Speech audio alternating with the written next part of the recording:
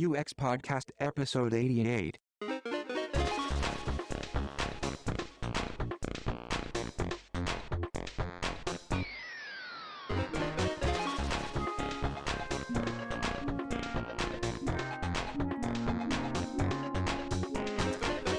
Hello and welcome to UX Podcast, balancing business, technology and users every other Friday from Stockholm, Sweden. I'm James Roy Lawson. And I'm Per Axbom. Hello again. Hello again, James. It's You like, doing all right? What are you? And you? It's like we haven't seen each other for ages. It's been almost 2 weeks. It has, hasn't Because it? like to our listeners, it really is like that. Yeah. Some of them listen to several in a row, you know. Oh, in that case, Listening patterns are different for different you're listeners. right. Yeah, I shouldn't make Because we're not live. and I mind shouldn't make presumptions about my users without No, we should actually researching. research some of that before actually. I let my own preconceptions and Mm. biases take over my decision making. You did, didn't you? Bad UXer. Happens to the best. Yeah, it does. We're interviewing none other today than Jared Spool. I think most of our listeners will know who Jared Spool is, but well, he's like... I don't know. We do have some listeners that are outside of UX a little bit. Yeah. So it's worth giving a little bit of background Mm. about who Jared is. Well, he's like an icon in the usability world. He's the founder of User Interface Engineering. UIE. Yeah. He founded that in 1988, but he started working with usability and technology even before that in 1978. He's one according to his Wikipedia page. Exactly. He's one of those ones that's worked with stuff before it was called what it is called now, and before it was called what it was called before it was called now. He worked before it even happened. Yeah. Yeah. And the User Interface Engineering is also the host of a conference called the UIE Conference. And they also have the Braincast podcast. Is it Brain? Is it Brain? Spoolcast. No, but Spoolcast is what it started out as when Jared had his first podcast in 2006. Then it was Spoolcast. Okay. Now, Spoolcast, I think, is just a category in the BrainSparks. BrainSparks. BrainSparks, you're podcast. right. Yeah. Which is an excellent show. Yep. I listen to it a lot. Yep. And, well, have you got anything else to say about Jared? Because I was going to say a bit about why we're interviewing and what we're talking about. Yeah, go ahead. What happened was about in November a few weeks ago. Jared tweeted a tweet, and this inspired us to talk to him. And he happily said yes. So, we're gonna chat to him about this. Yes. I'm kind of avoiding saying what the tweet was because, I thought we can. Yeah, we'll mention that. We'll probably have to remind him what the because tweet he was. won't remember what he tweeted. I don't No. remember what I've tweeted, so I don't suppose Yeah. Jared does. And just before we ring him, today's show, it's sponsored by User Testing. Peak by User Testing is the easiest way to see and hear videos of real people using your site or app. Visit usertesting.com/UXpodcast for a free Peak usability test and find out how you can give your users an experience they'll love. They'll be delighted. They will. Let's give Jared a ring. Hello. Hello, Jared. Hello there. Wow, handheld mics. Yes. Yeah. You've got the beats going. We've got too many cables, that's what it is. I expect you guys to start rapping. Oh, you mean? Oh, yeah. Yeah, right? Look, I've realised I'm coordinated. I've got the red mic and the red headphones. I noticed that. You are fully accessorized with a maroon shirt. Yeah, well, And- actually, yeah, it's I've cut you're American, so you won't recognise this. The owl on the T-shirt is actually the owl from the BBC microcomputer, which was my Yes, of course. I remember that. Yeah, my first computer in 1982. I didn't know that. And, Didn't you know and that? here I thought it was just a starting point for John Conway's life simulation. Wow, that dates me. Yeah. That makes me old. Don't get started on the old thing. So with every project I do now, it's kind of I seem to be working with younger and younger art directors, And True. kind of projects now just seem to work into storytelling with James, where I kind of relate more and more kind of stories from the past and realise that these 22-year-olds that I'm talking to straight out of school have no idea about some of these things. Yeah, no, I that's my life. I'm slowly turning into Don Norman. You know, that is maybe that's how we all end. I love that. Does it doesn't the world won't end with a big bang? It'll just end with us all turning into Don Norman. Yes, it's just I'm so happy you wanted to do this, Jared, with us. I'm a big fan. I've been listening to you guys for years. Oh, excellent! Really? Wow. Yeah. That makes me does. blush, It's actually. fun. Wow. Oh, yeah. It's not unusual. So I'll admit I often listen to you at the gym. It's not unusual that I find myself either mumbling under my breath or stopping my routine to take some note about something I want to write about later because of something you've said. Oh, excellent! Wow. Fantastic. Often in support of whatever you're talking about. Just it inspires me. Oh, that was the next question. If we made you mad. Rarely. How cross do we make Jared? Yeah. No, it takes a lot to make me mad. We actually met in 2002, which of course you won't remember, but I attended User Interface East in Boston in 2002. Oh yes, that was a long time ago. It was, and we met in the bar because I was whining to you about all the American examples. There were so many American examples I couldn't relate to. You've done that a few and times. You told now. me, well, what do you expect? It's an American conference. That sounds like me. Yeah. We don't get out much around here, so we don't. So I didn't realise that was your first time you did that whinge, because I've heard you do that whinge at a few conferences. Yeah, because here in European conferences it's quite often the case. It used to be. Maybe they're getting better, but the Americans did used to give American examples and all. Well, it used to be all Netflix example, but finally 2 years ago we got Netflix, so now we can also relate to that. Right. Around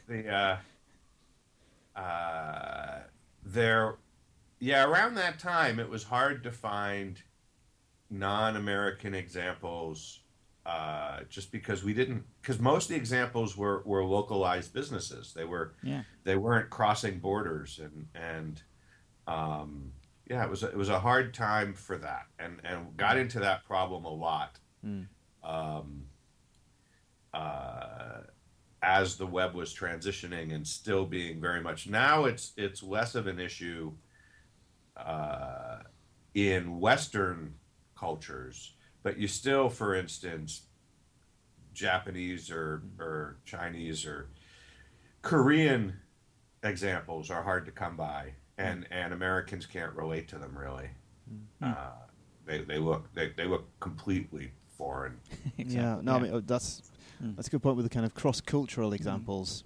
I mean, it's intrinsically tough because the cultural differences are important, and when they get to a certain extent, then it's going to make the example so abstract that you're not going to be able to get your head around it. Yeah. And then there's the Lynx Cars example that everyone loves to use. Oh, Lynx Cars, yeah. Well, Lynx Cars is an international. Yeah, exactly. It crosses border. If you want a fun homework assignment, go to Lynx Cars and do view source.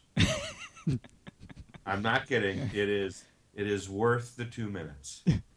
Oh wow, excellent! I'm gonna do that. I didn't do that. Yeah. But the thing that got me was I put her up once as just a gag slide, and it was at a conference of 500 web developers, and within seconds, everybody went to visit the site to go see if this is for real, and she tweeted immediately that I was making the server under her bed vibrate.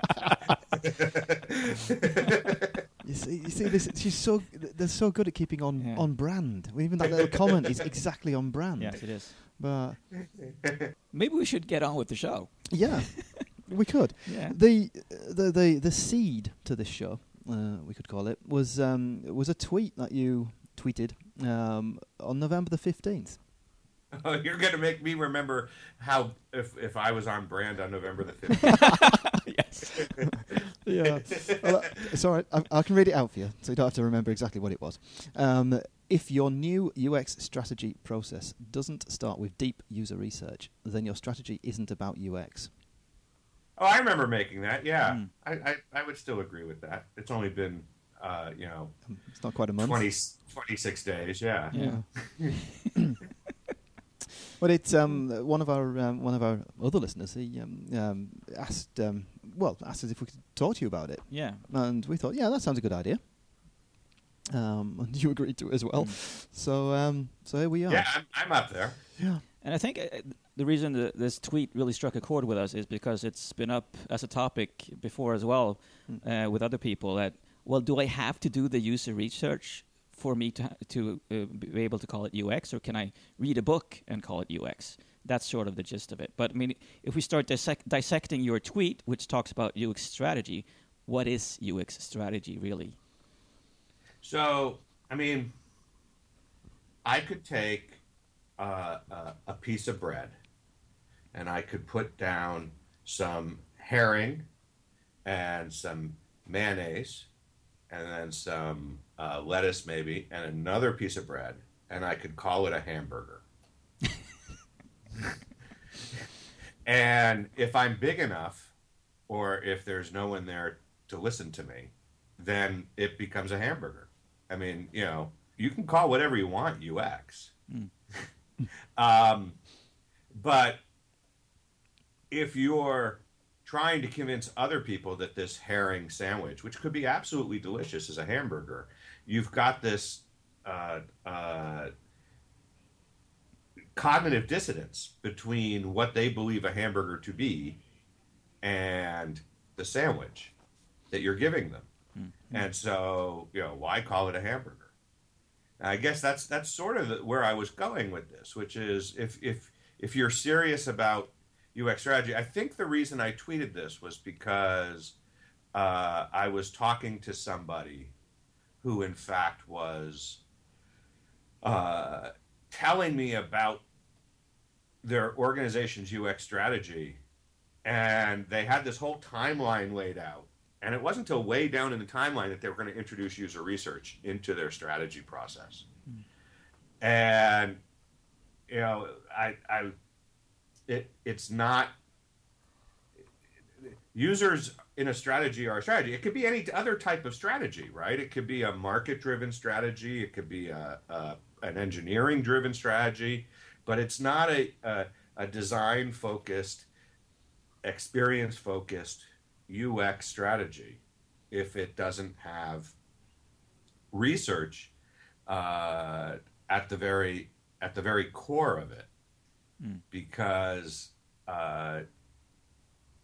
it at some level you have to have reflection on the user's experience. Now, what that research is can vary dramatically from one organization to another in one institution, but that's where that was coming from. Plus, I'd just gotten out of a, all-night binger, and I was just... I know that feeling. Yeah. Yeah, I think, grumpy as all get out. The best And, tweets are born that way. Yeah, and I probably hadn't been flying for a few days and had run out of tweeting material. And it's all that. I always resort to design and UX stuff when I don't have anything to tweet about United Airlines. I think the one thing I start thinking about when we talk about UX strategy is it falls straight back to UX maturity, and I think, well, if we take the scale of UX maturity, I think there's that model with like 1 to 6 levels of UX maturity, where you're from unrecognized at the bottom to fully embedded, and following more like the kind of the Disney example I think you blogged about the other week, where it's completely embedded in the entire organization and everyone's got buy-in, everyone's enjoying it, and you're doing a really good integrated product. I've got this hunch and this theory that UX strategy comes in only in the middle part of that maturity model. When you're kind of you've maybe got UX departments, you're getting recognition at the board level, but it's not fully there.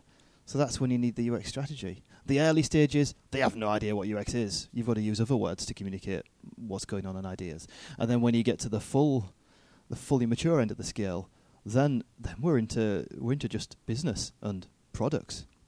And UX again vanishes. So a strategy is just an approach to a desired outcome. Yeah. Right? It's a so in order to have a strategy, you have to have a desired outcome. And this idea that you are doing strategy or not doing strategy is really it's not something you do, right? It's a mindset about how you're going to get to the outcome. It's actually a military term, right?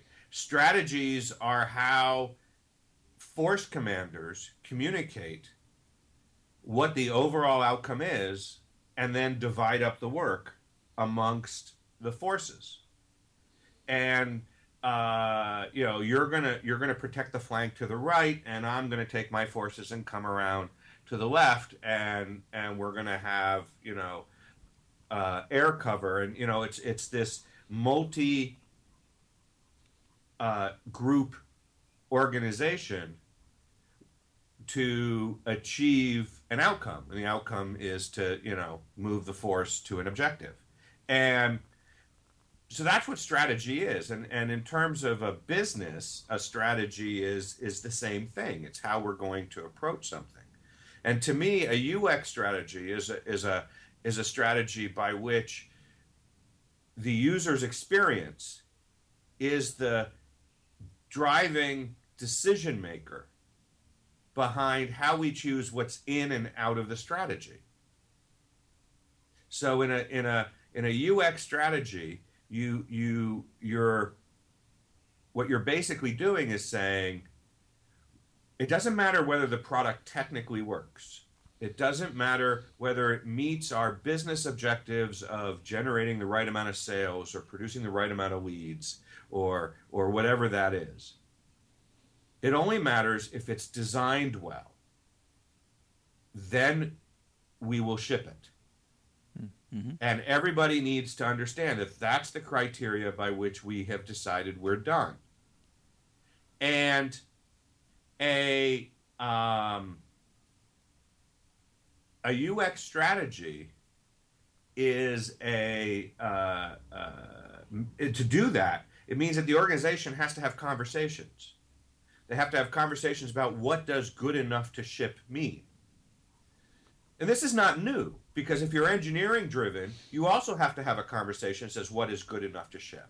And if you're market driven, you also have to have a conversation that says what's good enough to ship. Right? In engineering driven, it has to be technically reliable and do what it needs to do. In a market driven organization, it has to meet the marketplace needs. So that notion of having that conversation isn't new to an organization. What's new to the organization is that it's about what is the user's experience.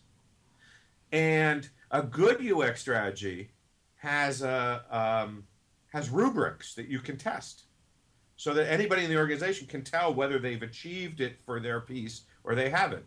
One of my favorite examples is this apocryphal story about Steve Jobs and one of the smaller iPod minis. The goal was to make the iPod as small as possible. And the team brought him a design. And he said, you need to make it smaller. And they said, we can't make it smaller. We've packed all the wires in. We've packed all the circuitry in. This is the smallest we can make it. And he took the iPod and he walked over to the fish tank, as the story goes. And he dropped the iPod in the fish tank. And air bubbles came out. He says, there are air bubbles. You still have room. That's fantastic. Okay. Now, what's really important about that story is not that Steve Jobs was a complete dick. What's really important about that story is that he then gave the engineering department a rubric. They no longer needed him. They just needed a fish tank. Yeah. And so now that they had the fish tank, they could test and make sure that the next prototype they brought him met that rubric. They could test, and they had a visible goal as well. When the bubbles stop, they're there. Right, right. And everybody can see it. It's objective. Everybody interprets the data the same way. And it's clearly communicated. Yeah. Right. Yeah. And so a UX strategy has to have that. And part of the goal of user research is to help figure out what that is. Right? Part of the goal is to say, when users do X or feel X or think X, we are done. Nice. Yeah. And so you use the user research to figure that out. So that's where this came from. If you are not doing user research, you can't have a UX strategy because you can't set objective measures that everybody can see to tell if you're on strategy or not. And the desired outcome in this case would be the tininess of the iPod Mini. Like, it has to be really small. And I think that was the goal that was set. Now, whether that was the right goal is the same question as to whether the generals deciding to take that city or that castle was the right goal, right? And textbooks will be written in business schools for years as to whether the iPod Mini had to be as small as it was, or whether another goal was a better goal. Just like military academies study whether taking that city was the right thing for the general to do, right? And there's a lot of Monday morning quarterbacking, which is a definitively American term, right? For second guessing what everybody does. Yeah. But that's a different part of strategizing, right? Picking the right goal. But that also means you're not using the user research to find out if you pick the right goal. You're still sticking with the goal, but you're using the user research to find out if you're actually accomplishing the goal. Goals get set in lots of different ways. And so I can definitively see contexts where which you would use user research to define the goal. But that's different than using user research to tell if you've met the goal. Exactly. Here we've got user research as an input to strategy work, and then you've got user research as a validation tool during the tactical implementation of said plan. Right.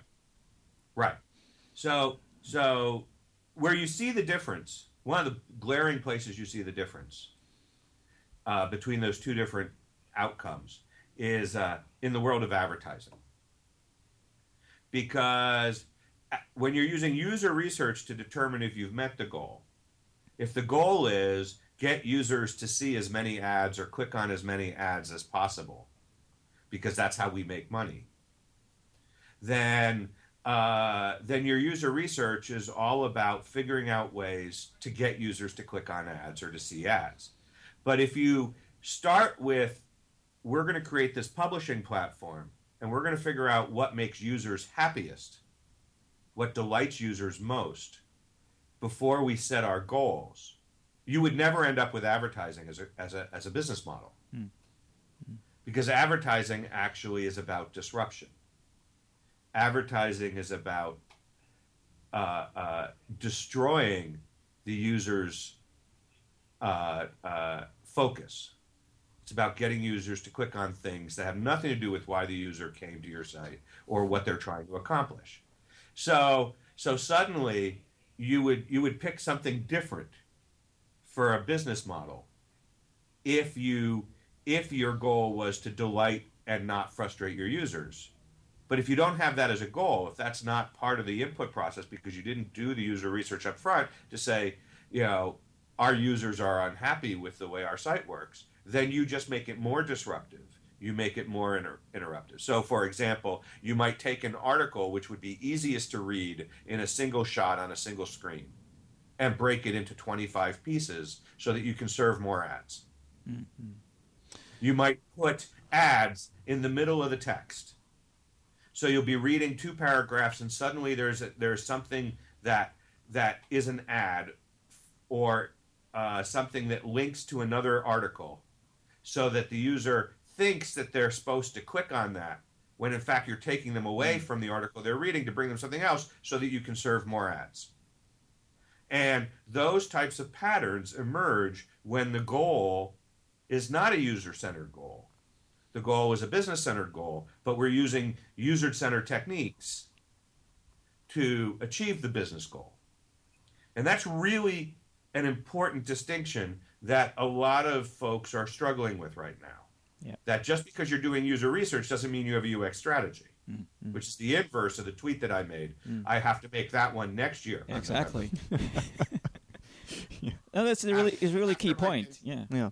I like that. Because that's what a lot of people misunderstand about when they hire me is they think I'm there to actually help people understand the website the first time they look at it. They have to understand every element within the first few seconds they look at it. And that's how they try to measure how well I do in the project, while I'm trying to figure out, well, what are you trying to accomplish with the website? How can I help you do your business better? Exactly. I mean, often you turn up to a project and you're expected to deliver something, whereas actually the first step is, well, is what we're doing right? And that's kind of what I'm seeing more. I'm understanding a little bit more now about what we mean by the tweet. That we've got this validation using deep user research or interviews or whatever technique it is to help us understand that the thing we think we need to produce is actually worth doing before we jump in and start doing it. Whereas a lot of occasions we do actually already start doing it. The decision's already made to make that web product or make that website, and we come there and then say, well, but we need to do user research. But a certain amount of that has to be done beforehand to even have the vague idea that we're on the right path. Exactly. You need to define those goals and those desired outcomes. But how do you know what is enough user research? Because one of the components of your tweet, which I'm still dissecting, was that we have to start with user research, but you never end with user research. I mean, you never stop doing it. I mean, you keep doing it iteratively until you accomplish your goal. But how do you know how much user research you have to do in each iteration to actually get to where you're going? And how do you know you're using the right methodology? How do you know when your house is clean? I never do. My wife tells me. How do you know? I mean, it's quite easy. I have 2 kids and whatever. Our house is never clean. Okay. The definition of clean is different for me and my wife, definitely. Oh, that's true. Yeah. I mean, there are things that are never done, right? Particularly if you really are a UX-driven organization, then user research becomes part of the DNA of the organization. So you're never thinking in terms of it being done. It's just part of how you do things. And so for example, if you run a restaurant, you have tasks built into your daily routine about cleaning the restaurant. There are things that the health department mandates, but that's probably a minimum. You probably have a higher standard than what the health department mandates if you're running a decent class restaurant. And depending on how much you charge for the food and the sort of environment you're trying to make, how you clean and what it looks like when it's quote ready for a customer is a shifting bar. Then for some organizations it'll be different than others. But there are certain minimum standards that you'll come across, and you'll say this is unacceptable and this is acceptable. And part of any organization's role, the management's role, the executive role, is to help define that bar of when something is acceptable or not acceptable. And again, the more objective you can be about that. So one answer about how much user research you do comes back to what we call my brain just completely, my vocabulary server crashed. Hold on, rebooting. What we call the moment. Damn it! I just had it. I should, This feels like my I world. should know not to drink so much. I Indeed. love that we have video now as well. I love that. Yeah. I got it. Okay. I got it now. What we were talking about is the moment of least astonishment. This is what we call it. The moment of least astonishment, right? So you go out and you are able to predict what you're going to learn in the research. Now, you have to be able to not confuse that with confirmation bias, which is a different phenomenon. But so one of the exercises that I do with teams that I'm working with on a regular basis is I am always asking them what they believe will happen when we go out and do the research.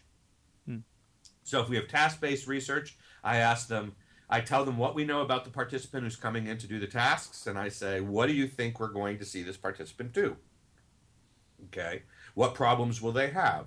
How quickly will they be able to accomplish the task? What pieces of this design will feel familiar to them? What pieces of this design will feel foreign to them, right? And we have a whole conversation about this before we've watched the research.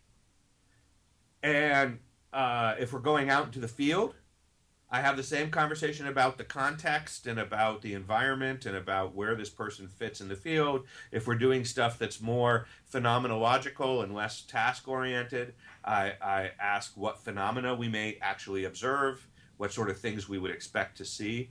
And I get them to start thinking and projecting what they believe the user's experiences will be. And then we have something solid to compare to. Right? We've got what they expected, and then we got what we actually observe. And we can see how often they get it right, and we can see how often they get it wrong. And we can compare these two things to each other. And frankly, if it turns out they're like 90 to 100% accurate at predicting what the users will do, and the parts where they get it wrong really aren't influencing the design outcomes at all, we can scale back on the research, because these guys are literally living the dream. They are living what users do. They know that experience well. But if they can't predict that, then there's still a role for user research. Right, and all my clients expect me to be able to predict it all the time because they don't want to pay a lot. Because they ask for a price. Well, what does it cost? We want usability testing. What does it cost? We want user research. What does it cost?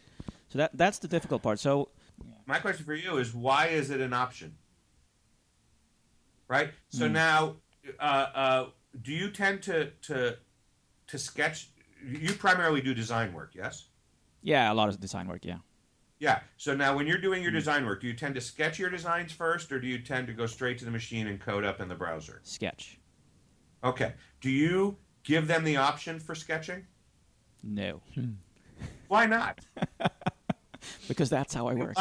Look, it costs more for you to sketch it first than to just start coding. Yeah. Right? So why are you letting user research be an optional thing, but sketching not? This is what I don't understand.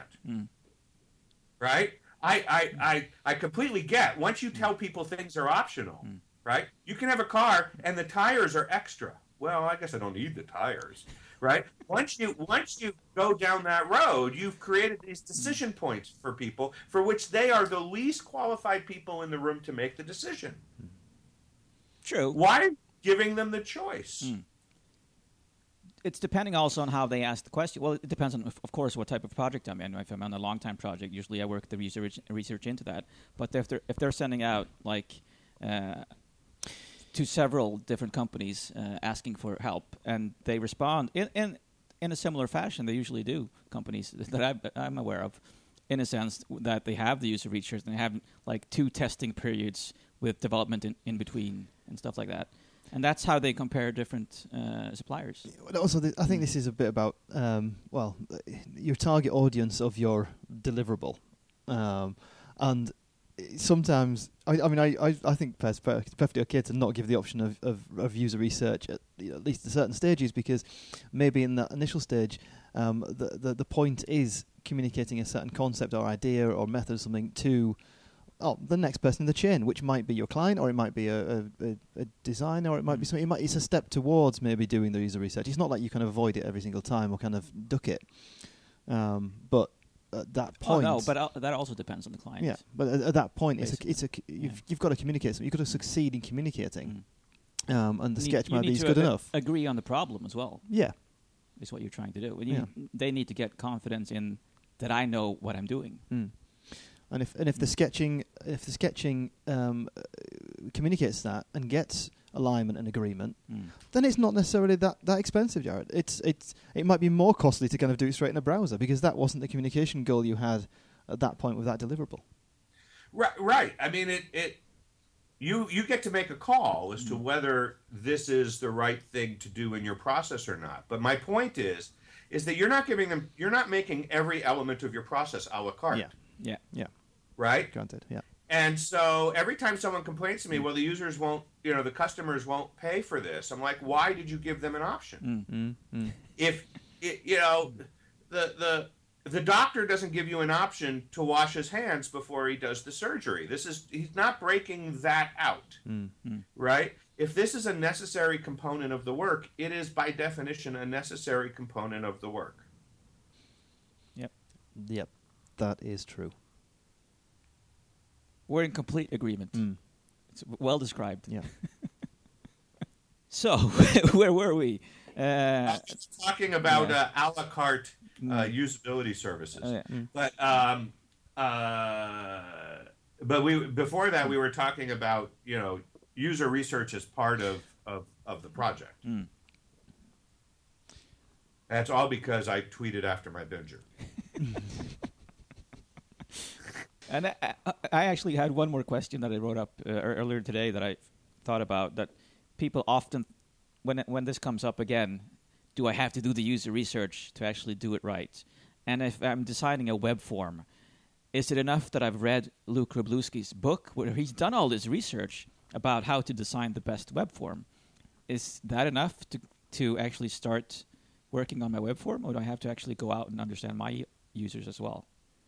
Well, if you use the rule of the point of least astonishment, right? You have to do the user research to answer the question. Yes.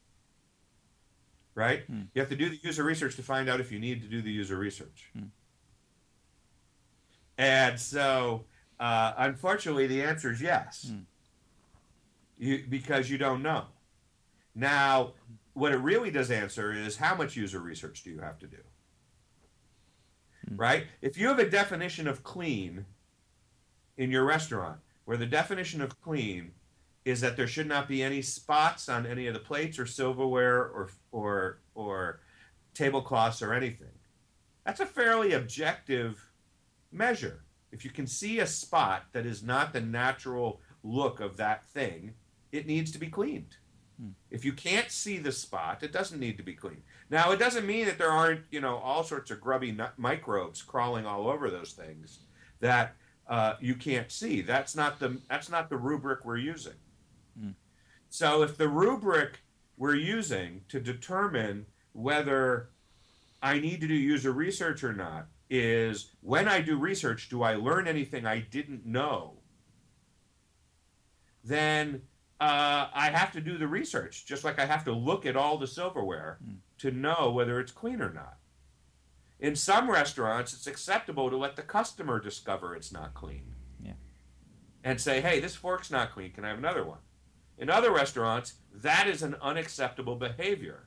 And if that happens, there's a question as to what in our process could we change so that next time the customer isn't discovering a piece of dirty silverware. Right? And there's a retrospective discussion about that. And for folks who are into process improvement and have that rubric and have that principle, customers should not be the ones who decide if this is a frustrating experience or not. They're going to come to a different strategy and therefore a different set of tactics that get them to that outcome than people for which, well, why don't we just build something based on what we think is right, and we'll ship it, and we'll see what the customers say. In essence, every time you ship something, that's a user research process. You're doing user research when you ship. The question is, is the outcome of that user research the outcome you're going to be happy with? If customers hate you because you've created something really frustrating, you now have lots of data to work with. But was that the right way to get the data? We're actually doing a show soon about minimum viable product, and I think that's excellent input to that show as well. Yeah, it is. You're describing everything so well, and I think it all seems to come down to that people don't even know why they're doing user research. They don't have the rubric. They don't have the set goals or the desired outcomes really defined. So they're actually just trying to find problems when they're doing user research. And they say, oh, my God, that user didn't understand that link. We have to fix that. And they're just chasing after these misunderstandings and these hurdles that people find. But they so if you're going back to the military examples, right? If you're a bunch of farmers who just every time somebody walks on your property, you take a pitchfork and a torch and you go chase them off your property, that's not a military tactic, right? That's not a strategy. That's just get off my lawn, right? We were talking earlier about this notion of at some point in maturity. Maturity is just a fancy word for growing older and gaining experience. Turning into Don Norman. Right. So, turning into Don Norman. That's exactly right. So, there are a few people more mature than Don Norman. That is correct. And so, that's going to be a tweet.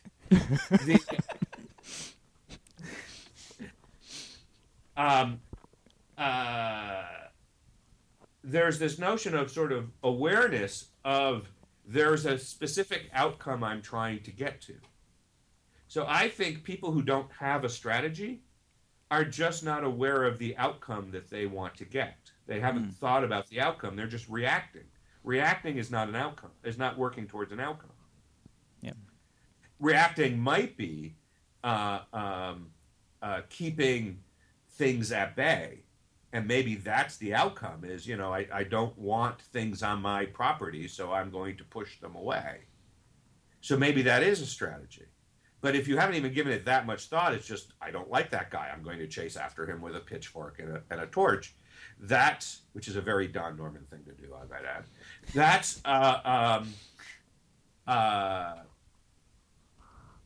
That's not a strategy.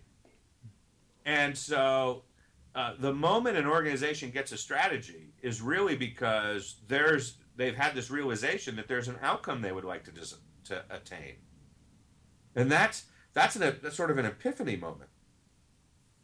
And then they have to figure out all the tools and methods for attaining it and gain the experience to get there and start making good judgments, right? There's an old saying which is good judgments come from experience, and experience comes from bad judgments. You sort of have to go through that process of making mistakes, which is really what the user research is there for. The user research is there to give you a feedback mechanism to tell you whether your approach to attaining the outcome actually worked.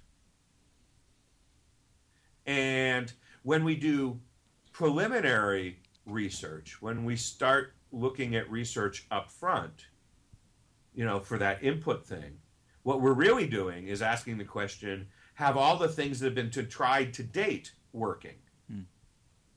Right? And what is it about them that doesn't work? And so oftentimes you even have to go into that research with a sense of an outcome, right? The outcome may be we want to delight our customers, or we want to delight them more than we're currently delighting them. Right? That's our outcome. But you have to go into the research with that outcome so that you have a focus for the research, so you can then come back and say, well, here's where we're delighting customers, here's where we're not delighting them at all, and here's where we're delighting them a little, but we could do better. And we don't want to break the places where it's working. We want to completely fix the places where it's not working, and we want to at least improve the places where it's working a little, but not as good as we imagine.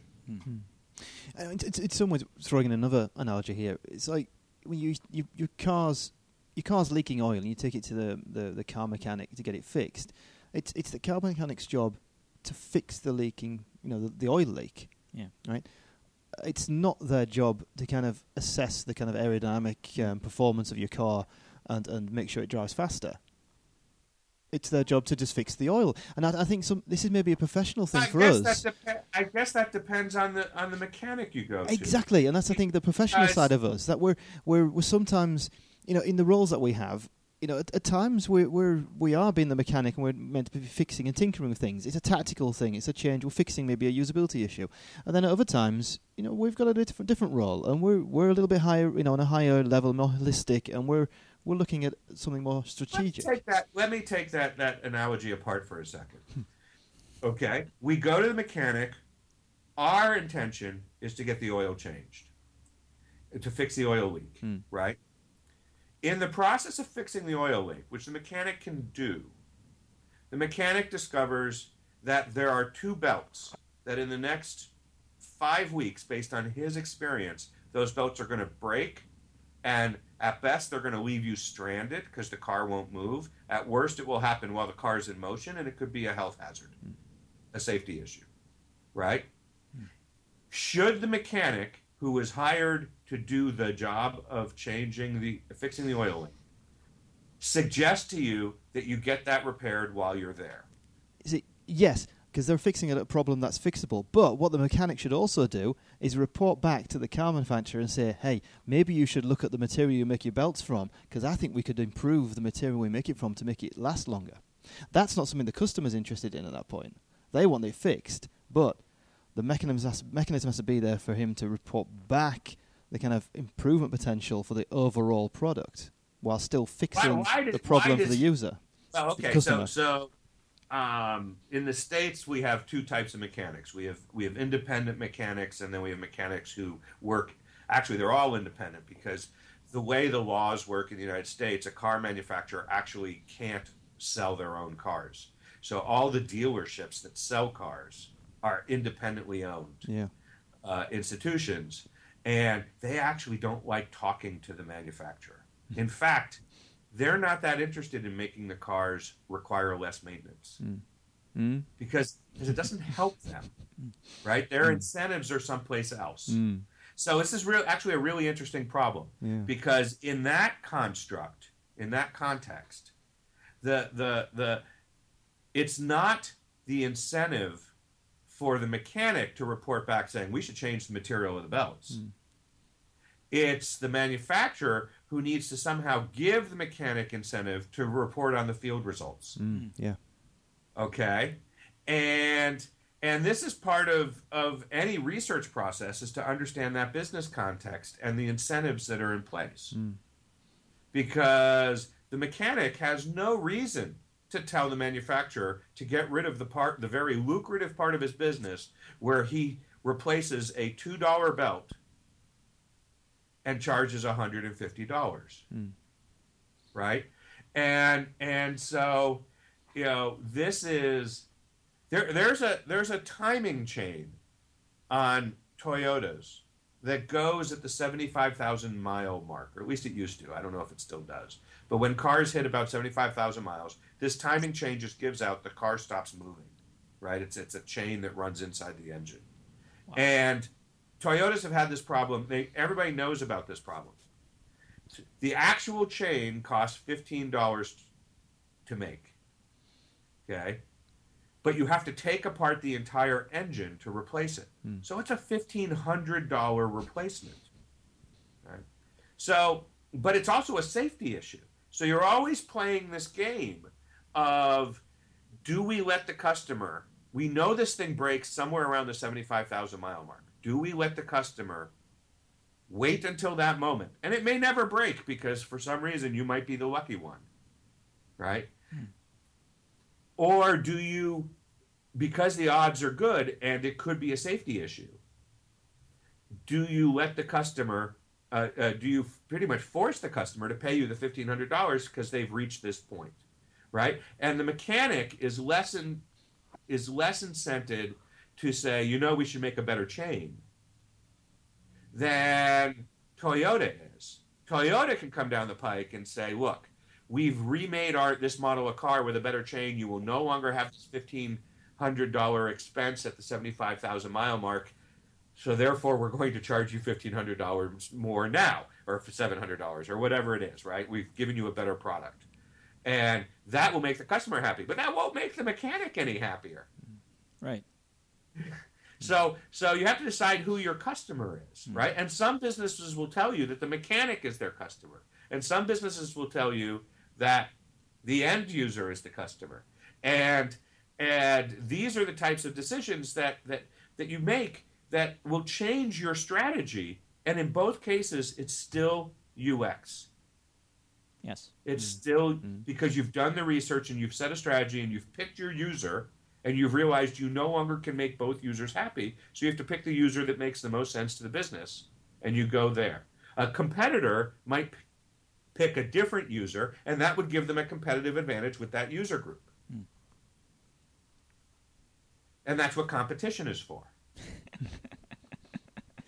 Seriously, right? Yeah. And then we just went into blue ocean strategy as well.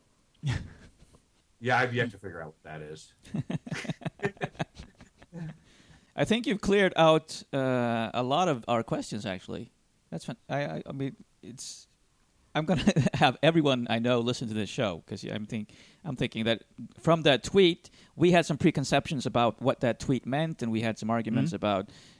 Well, of course you can call yourself a UX designer, but that wasn't really what the tweet was about. And now that you've explained it, you've explained the essence of UX strategy, why we do user research, and how to go about setting up your research, and how to actually assess when you're done with the user research as well, which was amazing in my mind. So thank you for that, Jared. You're welcome. And I'm really glad you didn't ask about the sheep. Because that wasn't true. And whatever you heard, it's not true. I mean, it happened, but I wasn't there. No, not anymore. Okay. Well, I mean, it was I last was there. night. I was there, but I didn't have that much to do with it. Really, not that much at all. This has been loads of fun. We need to do this again. Yeah. Yes, that would be great. And I hope that when this episode pops up, which actually this is actually going to go out later today. Well, wow. So next time you're at the gym, I hope you can cope listening. I'll take notes. It'll make me angry. Exactly. You have to ring in and complain at our next on our next user phone in. No, I'd be happy to do this again. This would be fun. You can find some other tweet I've said and ask me what the hell I was thinking, and I'll construct an entire scenario around it as if that's what I was thinking exactly when I said it. It'll be a new theme show with Jared's tweet. Jared Watch. Yeah. Help us interpret Jared's tweets. What did Jared say? Sometimes they're just inscrutable. and still get 100 retweets. Exactly. Yes, my wife accuses me of that all the time. That I can write a tweet about a fart and it will get retweeted 100 times. And she's right. It's true. You can test that, of course. We have tested that actually. Okay. It was a hypothesis, and I think it did actually get tweeted. Right. Well, thank you very much for joining us, Jared. Thanks. We'll talk to you soon again. Thank you for having me. Yes, please. And we have to come over to one of your conferences, of course. You should come to one of my conferences. We had a conference last spring, the UX Immersion Conference. And if you go to uxim.co, UXIM for uximmersion.co, you'll get to see the videos of the presentations that people gave. We have videos from Luke Wroblewski and Karen McGrain. I gave a talk, Nate Shuda, Sid Harrell, and they're up on the website now, and you can watch them. That's fantastic. Thank you.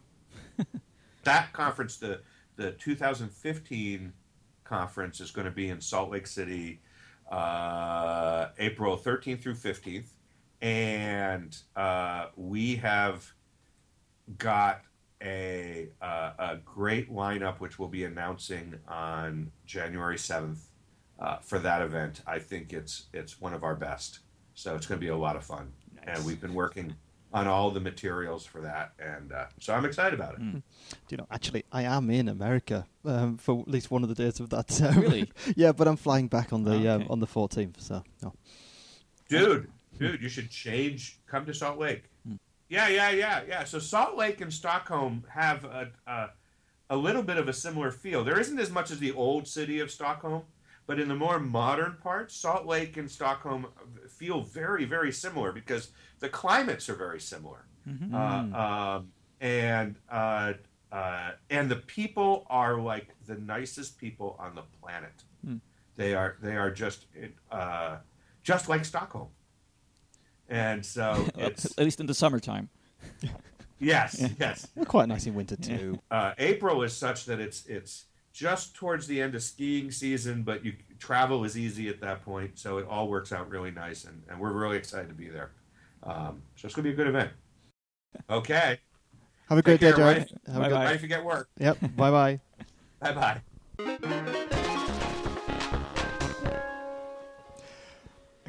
Do you know what? I'm going to have a problem. What? Well, whenever we're recording UX podcast now, I'm going to have a mental image of Jared on a rowing machine in the gym. And after you said that, now I am as well. That is my biggest takeaway from this interview. Mental imagery. Yes.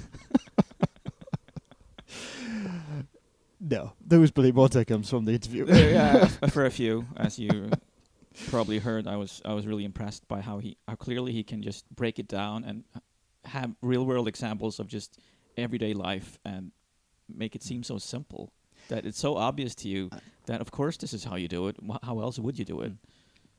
I also hate that when he calls me out that why am I allowing the actual customer to have options? Why don't I just solve the problem for them? Which of course is also true. But I'm thinking, well, if you're Jared Spool, you can do whatever you want. But I'm just struggling freelancer here. No, but you think you're per expert and Yeah, we do whatever you want too, of so I course mean, you I can get do away with it. whatever I want. But no, it's actually always good fun interviewing someone who really does know their stuff because they've got an answer to everything. Yeah. But no, yeah, his points about maturity and experience. I mean, that's really important as well. That you have actually struggled and found out the hard way. But I think I'm going to try and process now and think a bit more about this. I tried getting the point across a bit during the podcast there with the these two roles within research, user research, that we often have both. Jared didn't buy completely my car mechanic oil analogy, but I'm going to stick with that. I'm going to play with it in my head a little bit more. That it feels at times that you kind of go in there to do like usability testing or research that aims to fix, tinkers with little things to make things better. So I'm improving bits of a website, making kind of a button perform better, or I'm doing micro changes, I suppose. Maybe I'm just changing a little text line of content. That to me is kind of fixing a little oil leak. But then there's other types of research I do to validate whether this is even the right website to have. Right. And I think they're two roles that sometimes we really do only have one of those roles. That it's really not on the cards for us to do that kind of more holistic, big picture thinking and feedback about how it all is. So I don't think Jared was disagreeing with you about that, but he was just saying those are different strategies. Yeah. No, I wasn't saying he was disagreeing. Yeah. I was just. I'm going to keep working on it a bit more. So when you were talking about this analogy with the car mechanic, I was all the time thinking about how that applies to a content management system, where you actually, if you're working with the content management system as a consultant, as an expert on that system for a client, then you're perhaps tweaking and changing texts as you will. But maybe you'll find something with that CMS that is sort of broken that really hurts you or hurts the client in some way. And then maybe you were thinking, then you'll give the feedback to the actual vendor of that CMS to fix that whatever mistake it is that they have in the their customers code. aren't interested. Yeah. Yeah. But what Jared is then implying is that maybe you don't have the incentive to do that if it gives you more work. Yep. And we're into the whole client, agency, vendor mishmash of problems and stuff. And but I'm going to chew on it and think about it a bit more. Okay. Yep. Well, that was that for today then. But before we do go, before you all switch off and skip to the next episode of whatever you're listening to, remember, you can visit uxpodcast.com and you'll find links and stuff, and links that Jared's mentioned now will be up there, and a few bits and bobs. And all the previous shows. If you've enjoyed the show, then make sure you follow us on various places and tell your friends. And if you really feel kind and warm and lovely now when it's Christmas, give us a Christmas present. And our Christmas present would be give us a review somewhere. Yes, that would be nice. Plus give money to charity. Give us a review. Give us a review. Do it. And also, remember to visit usertesting.com/UXpodcast to try Peak for free. Yeah, and now that we've dedicated this entire show to user research, visit that link. You can get some free real user research. Yeah. So take the chance. Do that. And also, remember to keep moving. See you on the other side.